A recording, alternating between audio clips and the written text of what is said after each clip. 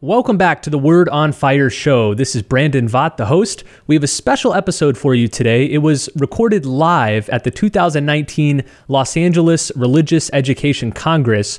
Joseph Glor, our producer, served as the host and interviewed Bishop Barron about lots of new and exciting things here at Word on Fire. And now on to today's episode.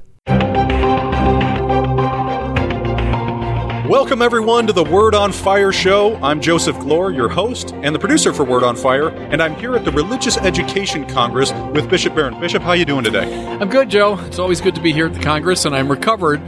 Yesterday was a great day, but it was challenging in a way because I gave this talk in the arena, which is always an experience, about 7,000 or 8,000 people. But then today, I've just been hanging out at our booth and the Archdiocese of Los Angeles booth, and just enjoying the energy of this event. Bishop, when you spoke yesterday to the educators and to about 8,000 people in the arena, you talked about the main theme for Word on Fire, which is evangelizing the nuns. And you've talked about this all the time, but I thought this talk in particular, it was a long one, and it was really comprehensive. Yeah, I mean, as you say, I've been talking for a long time about this issue of why people are leaving the church, who they are, etc. But I thought for this one, I wanted to really bring it all together in a thorough presentation. And actually, I had so much material that even with an hour and a half, I was sort of running out of time. I looked at these three questions. So who are the unaffiliated? And I gave all the statistics. And there have been tons of surveys. We don't have to be speculative about that. I mean, we know objectively who the unaffiliated are. Then I asked the question, why are they leaving? And again, I said religious people, it's kind of in our system that we pontificate a lot, Everyone's got an opinion, but also there's a lot of objectivity about that. A lot of surveys. We've asked young people, and Pope Francis said, we should listen to young people, and I agree. What are they actually saying? Not our opinions about it, and they'll tell us. And so I went through the many reasons they give, and then finally I looked at, well, how do we get them back? So I laid out 9, I think it was, principles that should guide our attempt to get them back. So yeah, it was probably the most thorough presentation I've given of all that. Yeah, I really enjoyed it, and I really enjoyed the end because it didn't just let us know the problem. I think anyone who's a Catholic knows you go to Mass, there's not as many people there now as there was in the 80s, and then I'm sure probably as there was in the 50s. So we know the problem exists, but it's like, how do we get them back? And you brought up those great points, which include building community, prayer, all sorts of different ways to bring people back. I thought that was great. Yeah, I started with the theme of justice, which is the theme of the Congress here. And I said, look, I mean, I'm against, I've said this many times, I'm against reducing religion to the works of justice. That's a problem, I think. There's more to it than that. But all the studies show it's a natural point of entry and point of contact for young people.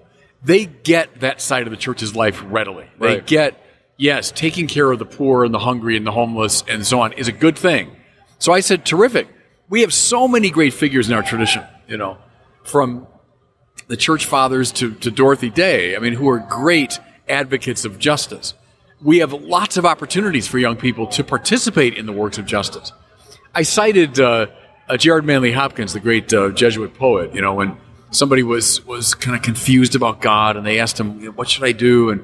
And they were expecting that he'd give them an argument or something. And instead he said, give alms. In other words, that's a great route of access to the God who is love, is to engage in the works of love. And young people, and I base this on my own experience, but also a lot of the studies, young people get that. They understand that. So I said that's a very important way to draw them back. One thing I thought was really encouraging was during your talk how you emphasized, probably the hardest push I've heard you emphasize, to stop dumbing down Catholicism. And you got a lot of hooping and hollering out of the educators in the room. They appreciated that. I've said in this very place, I've said that for many years, and I always get that reaction, but I always say to the folks, well, then do something about it. Right. Here's the whole world of Catholic publishing and teaching and catechesis. But yeah, that was my third recommendation. The second was the way of beauty. Right. So justice is a great contact, but the second one, the way of beauty, which is, I think, more inviting to a lot of people today. But then the third one, you're right, was stop dumbing down our religion, because every single study shows that the number one reason that the young people give is they don't believe in these doctrines. They don't make sense. They conflict with science. They're irrational and illogical. That's what the young people say. So we might think, it's because they were not welcomed. And I'm all in favor of welcoming the young people, don't get me wrong. But that's not what they say. They'll say, I find the teachings of the church illogical and irrational. So I think we got to stop soft pedaling our intellectual tradition. I think we should give the kids, for example, in high school, the same level of religion that we give them in math and science.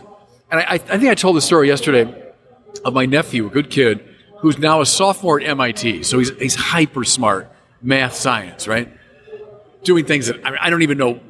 I couldn't begin to formulate a question about what he's doing, you know? So I asked him one time, did your high school prepare you well for MIT? And without hesitation, he said, yeah, absolutely. Wow. In other words, he was getting very high-level math, science instruction in high school. Now, I put it to all the educators here. Are we giving our Catholic kids that level of instruction in religion when they're 17 and 18? And sadly, the question answers itself. Right. Well, if you want to hear all of the 9 principles that Bishop Barron recommends to bring people back into the church and keep people from becoming unaffiliated, make sure that you check out the Facebook page, first off, because we've got the live stream on there. And I think because the talk went so long, the full live stream talk might not be on there, but you can have access to it for sure on the Word on Fire Institute, which brings me to my next point that I want to talk about really for today's show, Bishop, which is the 3 major programs that we are promoting here at the LA Congress. And number 1 is the Word on Fire Institute. Number 2 is Word on Fire Engage for parishes. And then number 3 is my personal favorite, Catholicism Pivotal Players, is the producer for Word on Fire. This has got a special place in my heart. So let's get started, though, first with the Word on Fire Institute. Yeah. So if you're not familiar with the Word on Fire Institute, I'm sure you've heard of it before if you follow Word on Fire at all, but if you're not familiar with it, it is a community, a place of instruction and formation, really an army of evangelizers that are taking the discipline to be formed into evangelizers by undergoing these lessons and these courses from some of the greatest Catholic speakers in the world, coming from all over to teach you courses through video lessons. You can do the audio if you want to. You can read. It's got study guides and programs. And the goal and purpose is to form people to become evangelizers of the gospel in the way, ethos, and principles of Bishop Barron and Word on Fire. So make sure you go to wordonfire.institute to learn more about that. But I want to ask you, Bishop, about the Institute along those lines. What made you think of it? Where did this idea come from? And then where is it going in the future? Yeah, I started Word on Fire a long time ago, and it was just, me in the basement of the administration building at Mundelein Seminary, doing sermons. And we started from there and then expanded to, the website and then videos and then recorded retreats and homilies and all this business, then the Catholicism series. So it grew and grew and grew, all of which is great, and I'm delighted with it. But it occurred to me that it's got to become more than just this particular ministry, that I'm anchoring. That if we're serious about evangelizing the world, about bringing back the unaffiliated, it's got to become a movement that involves not just me and my staff, but involves the laity especially. So I'm not underplaying the role of the clergy at all, but if this is going to happen, I think the lay people have got to take the lead in bringing the evangelical enterprise out into the public space, out into families, out into their places of work and education and so on. So my idea is to draw largely lay people in and shape them and form them and instruct them and then send them on this evangelical mission. So that's the purpose of it. And so as you say, we're gathering a lot of great people who are doing courses, giving lectures, giving instruction in theology, spirituality, practical evangelism. I just finished, 12 lectures on John Henry Newman. Yes. So some we're doing kind of at a high theological level, others are more pragmatic. But the idea is you join the Institute, you get access to these videos, and then my hope, finally, is to move it beyond an internet community. And that's great. I like starting with that because that's where people are, But to get them grounded, too. And, to help people grow in their capacity to evangelize. That's the purpose of it. It's forming a movement in that. So that's the wonderful thing with it. And if just to touch on this, if you're not familiar with the courses, if you're not signed up for the Institute yet, you've got to sign up just for Bishop Barron's classes. I'm in there in the studio, obviously recording all of this content, and it's just the most wonderful experience as someone who was converted and brought into the Catholic faith by Word on Fire to sit down and get theology classes, to get spirituality classes from Bishop Barron himself is just an incredible opportunity. So you're getting a Balthazar class just like he was teaching, maybe not just like he was teaching, maybe a shorter, truncated version. Pretty close, though. I mean, yeah. It was based on the lectures I've given for many years at the seminary. Same with the Newman course. Right. So if you ever dreamed of being able to sit down and have Bishop Barron, not just as your homilist, your sermon, your pastor, but also your teacher, you get that opportunity at the Word on Fire Institute. And we've got Balthazar, 12 classes, or 12 courses, and then 12 courses on Newman. I do want to ask you, so talking about all these people coming in and studying this material, what is the spirituality of study? I know Thomas Aquinas says some things about... Yeah, well, it's essential to it. Just this morning, it's funny, I was in the office of reading. So as a priest, as a bishop, I pray the office. And today is the feast of St. Turribius of Mogrovejo, who was a great bishop. But they had the segment from the Vatican II statement on bishops. First of the offices of a bishop, first office, teach the faith. I did not know that. Well, sure. And that Vatican II says of the priest, the primum officium, the first office of the priest, is to proclaim the word of God. And so talk about the spirituality of priesthood or spirituality of episcopal ministry. A lot of it's tied to teaching, proclaiming the word. Study is obviously essential to that. I mean, it's just a velleity if all I say is, I'm going to teach the word, but I never study, I never read, I never consult some of the great minds, I never take courses. Well, you're not serious about it then. You're not seriously engaging the word. And so, yes, I used to tell my students at the seminary, before you begin your reading in the evening, say a prayer, So don't think of prayer as something now you do on the side. No, pray before you read. See your reading and study as itself an act of prayer. Something I've tried to do over all these years is when I sit down at the computer to write, is always begin with a prayer that I'm asking the Lord to guide me in this. Study, writing, teaching, all of it is part of the spirituality of a priest or a bishop, certainly. And also for all of the evangelizers. And they are meant to be sent out then to teach other people about the faith and about Christ's church. And as I've said now a million times, a dumbed-down Catholicism is not helping.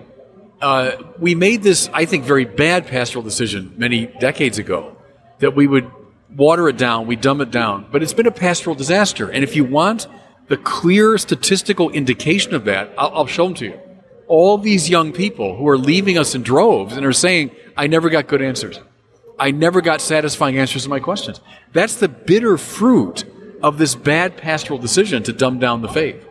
Well, we've seen people come from all over here at the Religious Education Congress, yesterday at the book signing, to tell Bishop Barron that their hearts have been set on fire. And I know from personal experience that when your heart is set on fire, you want to spend the rest of your life helping spread that same message, that truth that really lit your heart on fire. And that's what Word on Fire is all about. So if you want to, go to the Word on Fire website, wordonfire.institute, and then learn more about the Institute. And I'm telling you, you'll get something from the Institute that you won't find in any other formation class, because it's more than just courses. First off, the courses are more stunning and spectacular than you'll find anywhere else. The production value for them, as a producer, I can tell you, is through the roof. They're incredible. They're so great. And all of our study program materials are also fantastic. But you're also getting a community. You're getting people connected with you globally through the internet, but then also locally. And in the future, we plan to have meeting places and organizations where you can get together in your own community. And I've gotten a lot of people asking about that as well, Bishop Barron, even here at the booth. So make sure you check it out, and you can get an opportunity to build your community there, pray together with other people that feel the same way about this mode of evangelization. So the next thing I want to talk about is Word on Fire Engage. And Word on Fire Engage is a program for larger groups. It's for parishes. It's for classrooms. It's RCIA based. So it also really is geared towards bringing people in parishes back into community and getting them together again and going to Mass and being more spiritually filled as they go throughout the week, other than just going to Mass. So Word on Fire Engage, when you go there and you get your pastor to go there and sign up, you'll get weekly emails from Word on Fire sent through the Engage platform. It's super easy, super intuitive. You can do it for sure. It's very simple, and everyone in your parish will just, if they have an email or a phone number, they'll get the content and you can read it together and you can comment in your own group together on the videos that we send you. It's broken into small little mini lessons. So we'll have a lesson from the Catholicism series, for example, and we'll just go through one of the episodes from the Catholicism series and take your entire parish through it. So, Bishop, Word on Fire Engage has been very popular amongst parishes. You talked about community building yesterday. Why do you think it's so important, this Word on Fire Engage platform? It's a way of getting the parishes really online. It's a bit like a Netflix type thing where a parish will sign up for the Engage and then people get access to all the Word on Fire material. True. So it's just a good way, I think, to, in a very easy manner, to get access to all our material. And I hope it would help to shape the ethos of a parish. Our work is all around evangelization. And so if you're taking in this material and you're getting a steady diet of it, you're getting the ethos of being an evangelizing community. One of my principles I mentioned yesterday in the talk was turn every parish into a missionary society. So we still think of our parishes as places where people come and they go to Mass and they receive the sacraments, all of which, of course, is indispensable. But do we think of our parishes as missionary societies, that their ultimate purpose is to shape disciples for the sake of mission? So my hope would be, if you take the Word on Fire Engage program, it's a whole parish getting into this new mentality. You know, the jargon we use now is going from maintenance to mission, which is right. You know, we're not just maintaining what we have, but we're going on mission. So that's my hope for Word on Fire Engage, that it'll galvanize a parish in a fresh way. And Bishop brought up a great point about all of our material. The Word on Fire digital platform is something you'll have access to whether you're on the Word on Fire Institute as an individual or if your parish signs up for Word on Fire Engage. Every single person in your parish will have access to all of Bishop Barron's film content. So that's all the study guide programs, that's the new Mass series that we put out, that's the Pivotal Players episodes. So every single thing that Bishop Barron's put on film, including his lectures and everything else, is on the digital platform, and everyone in your parish will have access to that. But with Engage, the nice thing is that your parish, your parish leaders or your pastor will be able to send out emails that are specifically geared towards keeping everyone watching the same videos every week. So it's like a book club or a video club that everyone can discuss together. So Word on Fire Engage, to check that out, go to engage.wordonfire.org and make sure, if you're not a parish leader, talk to your parish leaders about that. Talk to your pastors about that, because it's an incredible opportunity. Again, it's engage.wordonfire.org. All right, Bishop, this brings me to the last program that I wanted to discuss, which is Pivotal Players. And I've been dealing a lot with Pivotal Players because we're going to go filming again this summer, and we're in post-production on 2 episodes right now. Yeah. The Flannery O'Connor and Fulton Sheen episodes we're working on polishing up to have for you towards the end of this year, so look forward to that. September? Is that when they're coming out? Yep, they should be out in September. So that's Flannery O'Connor and Fulton Sheen, and we'll talk about those in a minute. But first I want to talk about something that folks can pick up right here at the Congress today or online, and that is the Catholicism Pivotal Players St. Augustine and St. Benedict episodes. Oh, yeah, good. These were incredible episodes, and now that you've been able to watch the films and remembering when we took that massive film trip over there to Europe to film these, what are a couple of your favorite scenes in these 2 episodes, Bishop Barron? Yeah, there's so many. Augustine, especially, it was that moment when we went to the baptistry under the Milan Cathedral. So you go to the present-day, beautiful, gorgeous Milan Cathedral, and then there's a plaza in front of it. And underneath that was the kind of sub-basement of the ancient cathedral, where St. Ambrose himself baptized St. Augustine. And they have the ruins, but very well-preserved ruins, of the octagonal baptismal pool, where Ambrose stood with Augustine in that fateful moment. You think of the baptism of Augustine, what that meant for not just the church, but for all of Western civilization. And so to get into that space, we were there with our cameras, and I was able to do a little stand-up there, was incredibly moving to me. So that's the enduring memory from the Augustine episode. And then also his tomb was pretty magnificent, right? Gosh, remember that tall tomb? That was one of the things that struck me. I wasn't expecting that part. I was surprised by it. It's in a place called Pavia in Italy. And I'd heard that, the claim was that the bones of Augustine are in Pavia. But to be honest with you, I thought, who knows, maybe, but it could just be a legend or something. But we get there to Pavia, and here's the tomb. As you say, beautifully carved tomb. And the carving is not just decorative, it's telling the story of how the bones got there. And when you see it laid out, and you hear it explained by the historians that Augustine was buried in, Hippo in North Africa. And then when the sort of the Islamic invasion is coming, he was moved to Sicily. And then when Sicily was threatened, the bones were moved to Pavia, where they are now. And it was the local kind of chieftain at the time. We're talking about the 8th century or 9th century. The local chieftain said, I'll take those and I'll bring them to my church and I'm going to build the tomb. And so they've been there since then. And you think, well, okay, that's a pretty, believable itinerary for these bones. And so once I took that in, I thought, well, yeah, those are likely the bones of the great St. Augustine, which is, deeply moving and a beautiful place to visit. Yeah, it was. I mean, for how staggering of a figure St. Augustine is, the tomb, to see his tomb and how it's built up in this magnificent kind of ivory carved marble shrine to him is really magnificent. So you'll be able to see it on this episode, on the St. Augustine we have a beautiful episode. film of that. So check that out. And then what about St. Benedict? What were some of your favorite places and scenes from that episode? Well, of course, we filmed in Monte Cassino, both for him and for St. Thomas Aquinas, who as a young kid spent time at Monte Cassino. But my enduring memory of the Benedict episode is Subiaco.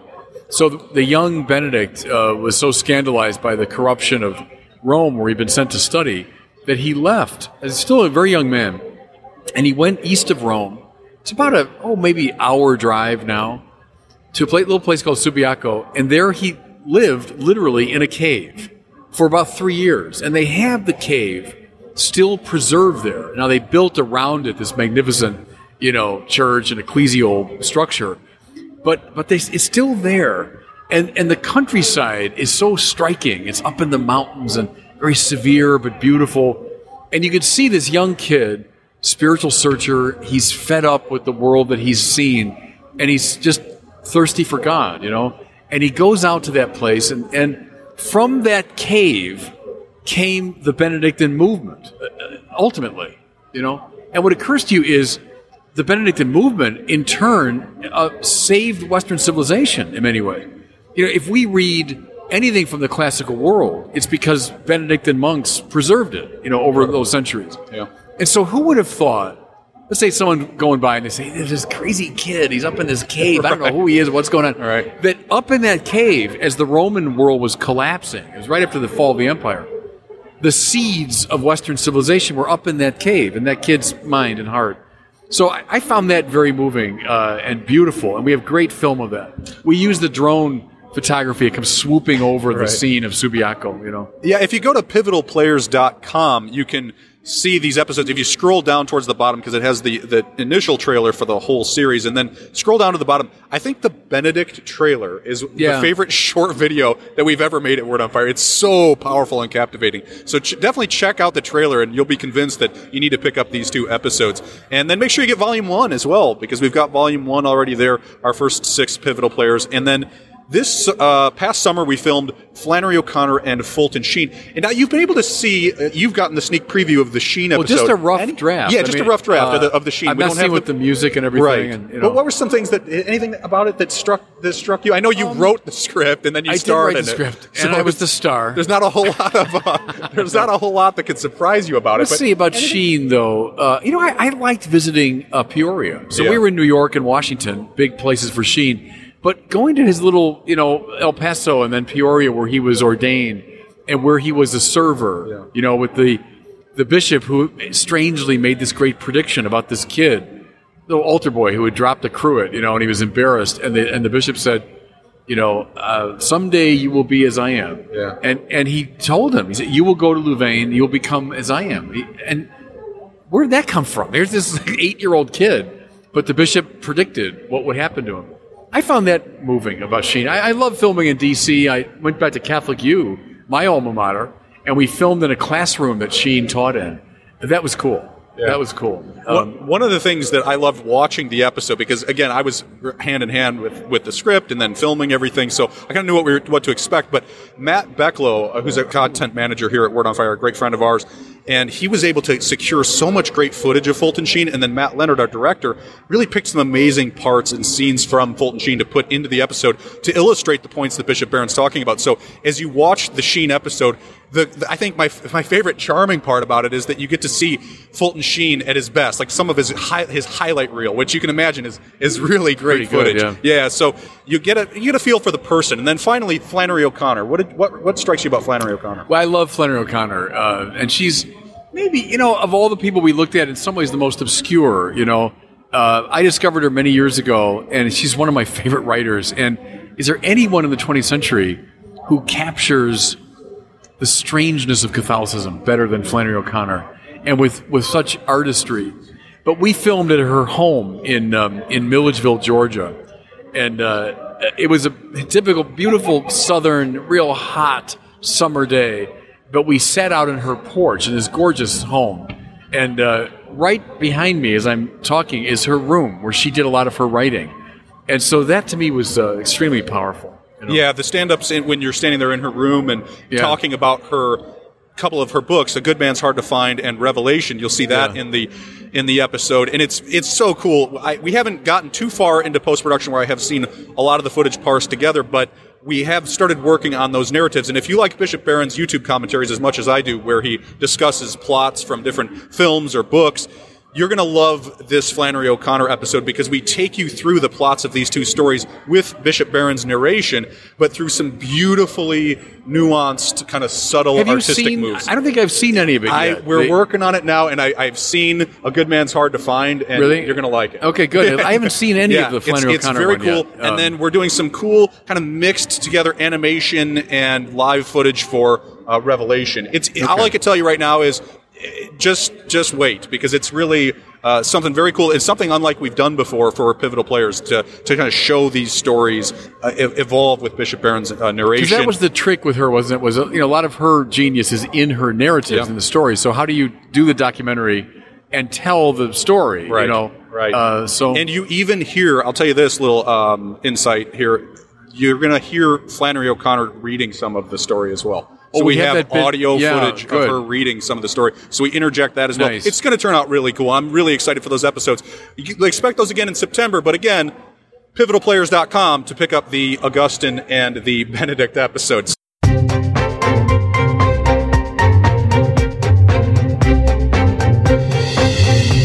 And now it's time for our listener question. And our listener question today comes from Nanette, and she had asked me, well, you talked about not dumbing down Catholicism. What are some books that Word on Fire produces that you think would be good kind of for formation if they want to be an evangelist? Yeah. Well, I don't know. Does she mean that in terms of like the study of theology or more evangelization? In terms of understanding the faith and then being able to go out and share it. I still think, he's not a Catholic, but C.S. Lewis's Mere Christianity, I think, is one of the best starting places for someone that wants to do apologetics in a way that's really smart, really insightful, but still accessible. So I often recommend C.S. Lewis, Mere Christianity. Still love Chesterton's Orthodoxy and The Everlasting Man are two great places to start. A lot of stuff that we've done at Word on Fire is meant to accomplish precisely that end, to draw people in. In my book, The Strangest Way probably is the closest to an evangelical sort of, reintroduction to Christianity. If you want some high-octane stuff, I'd recommend The Priority of Christ for understanding more some Bishop Barron serious theology. Academic sort of book for those who are interested in those deeper questions, Yeah. And then also you have Thomas Aquinas, Spiritual Master, too, because I know that Thomas Aquinas was a big part of your formation. And so if you're interested in seeing where that evolved in Bishop Barron's academic life, then you can check out the Thomas Aquinas, Spiritual Master. The first time I came here was because of that book. I wrote that book in 1996, and it won an award that year. And I remember the publisher of the book called me and said, "You got to go to the LA Religious Education Congress." And I said, "What's that?" I didn't know what it was.